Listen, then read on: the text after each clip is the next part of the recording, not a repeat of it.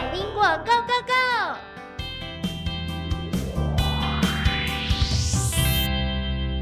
各位大朋友、小朋友，大家好，我是小猪姐姐。Hello everyone, this is Teacher Nora.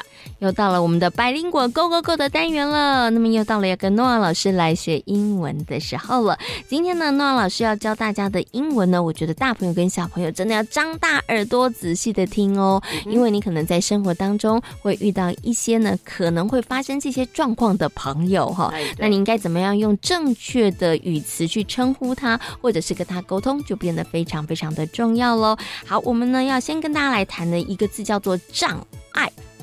那请问一下这个诺瓦老师，因为我们现在常会听到身心障碍朋友，这个障碍应该怎么说呢？对，首先要跟小朋友确认说，那个障碍呢，并不是说你走在路上遇到一个石头挡在路上那种障碍，是不一样的。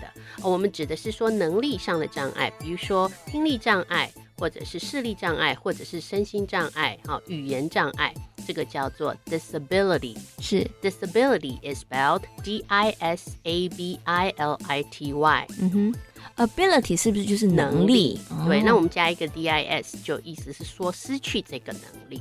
OK， 好，所以 disability 呢，它其实就是一些能力上面有障碍，不是在路上碰到石头的障碍哦，对，那是不太一样的，对不对？好，那这个 disability 呢，我们如果用在句子里头，我们应该怎么样来使用它才是比较正确的呢？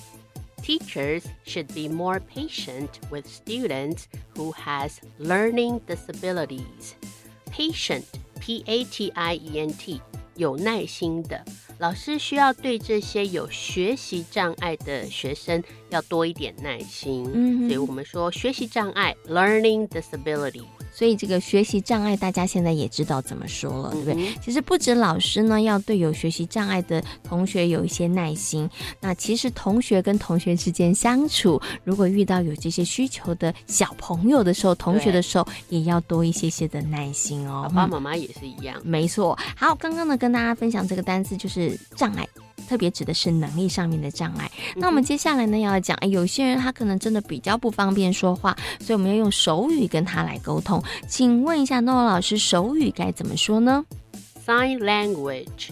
好 sign S-I-G-N sign 就是一般就是说指示就是用手去做一些指示，然后 language L-A-N-G-U-A-G-E OK， 因为呢手语它其实就是一些符号啦，对，用手打出一些符号，然后透过这些符号可以跟别人沟通，这样子大家就比较容易记得了好，那如果呢我们要把手语这个单字用在句子里头，该怎么说呢？好，我们要让大家知道的是Sign languages are not universal.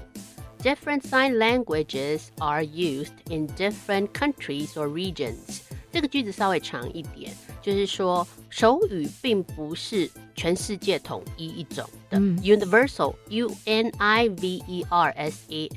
就是全球的，全球一致的。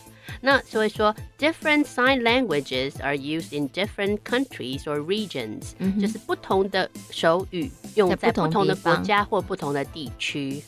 OK， 好，其实这整句句子就是要告诉大家，其实手语它并不是全球通用的，对，它其实就像我们会有英语、日语、法语一样的，对，所以每一个地区、每个国家可能都还是有一些差别的，对，所以会比较辛苦一点。就是说需要用手语沟通的人，还要跟外国的需要跟手语沟通的人，还要用不同的手语。对，好，最后呢要学这个单字呢，大朋友小朋友应该就很熟悉了，叫做友善的。Friendly, friendly is spelled F-R-I-E-N-D-L-Y。那如果用在句子里的话，你可以这么说 ：My math teacher is a very friendly old lady。OK， 就是我的数学老师是一个非常非常友善的淑女，而且是有点年纪的淑女。OK， 好，那赶快呢再来把今天所教的3个单字复习一下。第一个是 disability， 能力障碍； sign language， 手语； friendly， 友善的。大朋友小朋友都记起来了没有呢？希望大家在生活当中遇到一些需要帮助的朋友，我们都可以友善的跟他们好好的相处哦。我是小猪姐姐， This is Teacher Nora。 感谢大朋友小朋友今天的收听，我们下回同一时间空中再会咯，拜拜。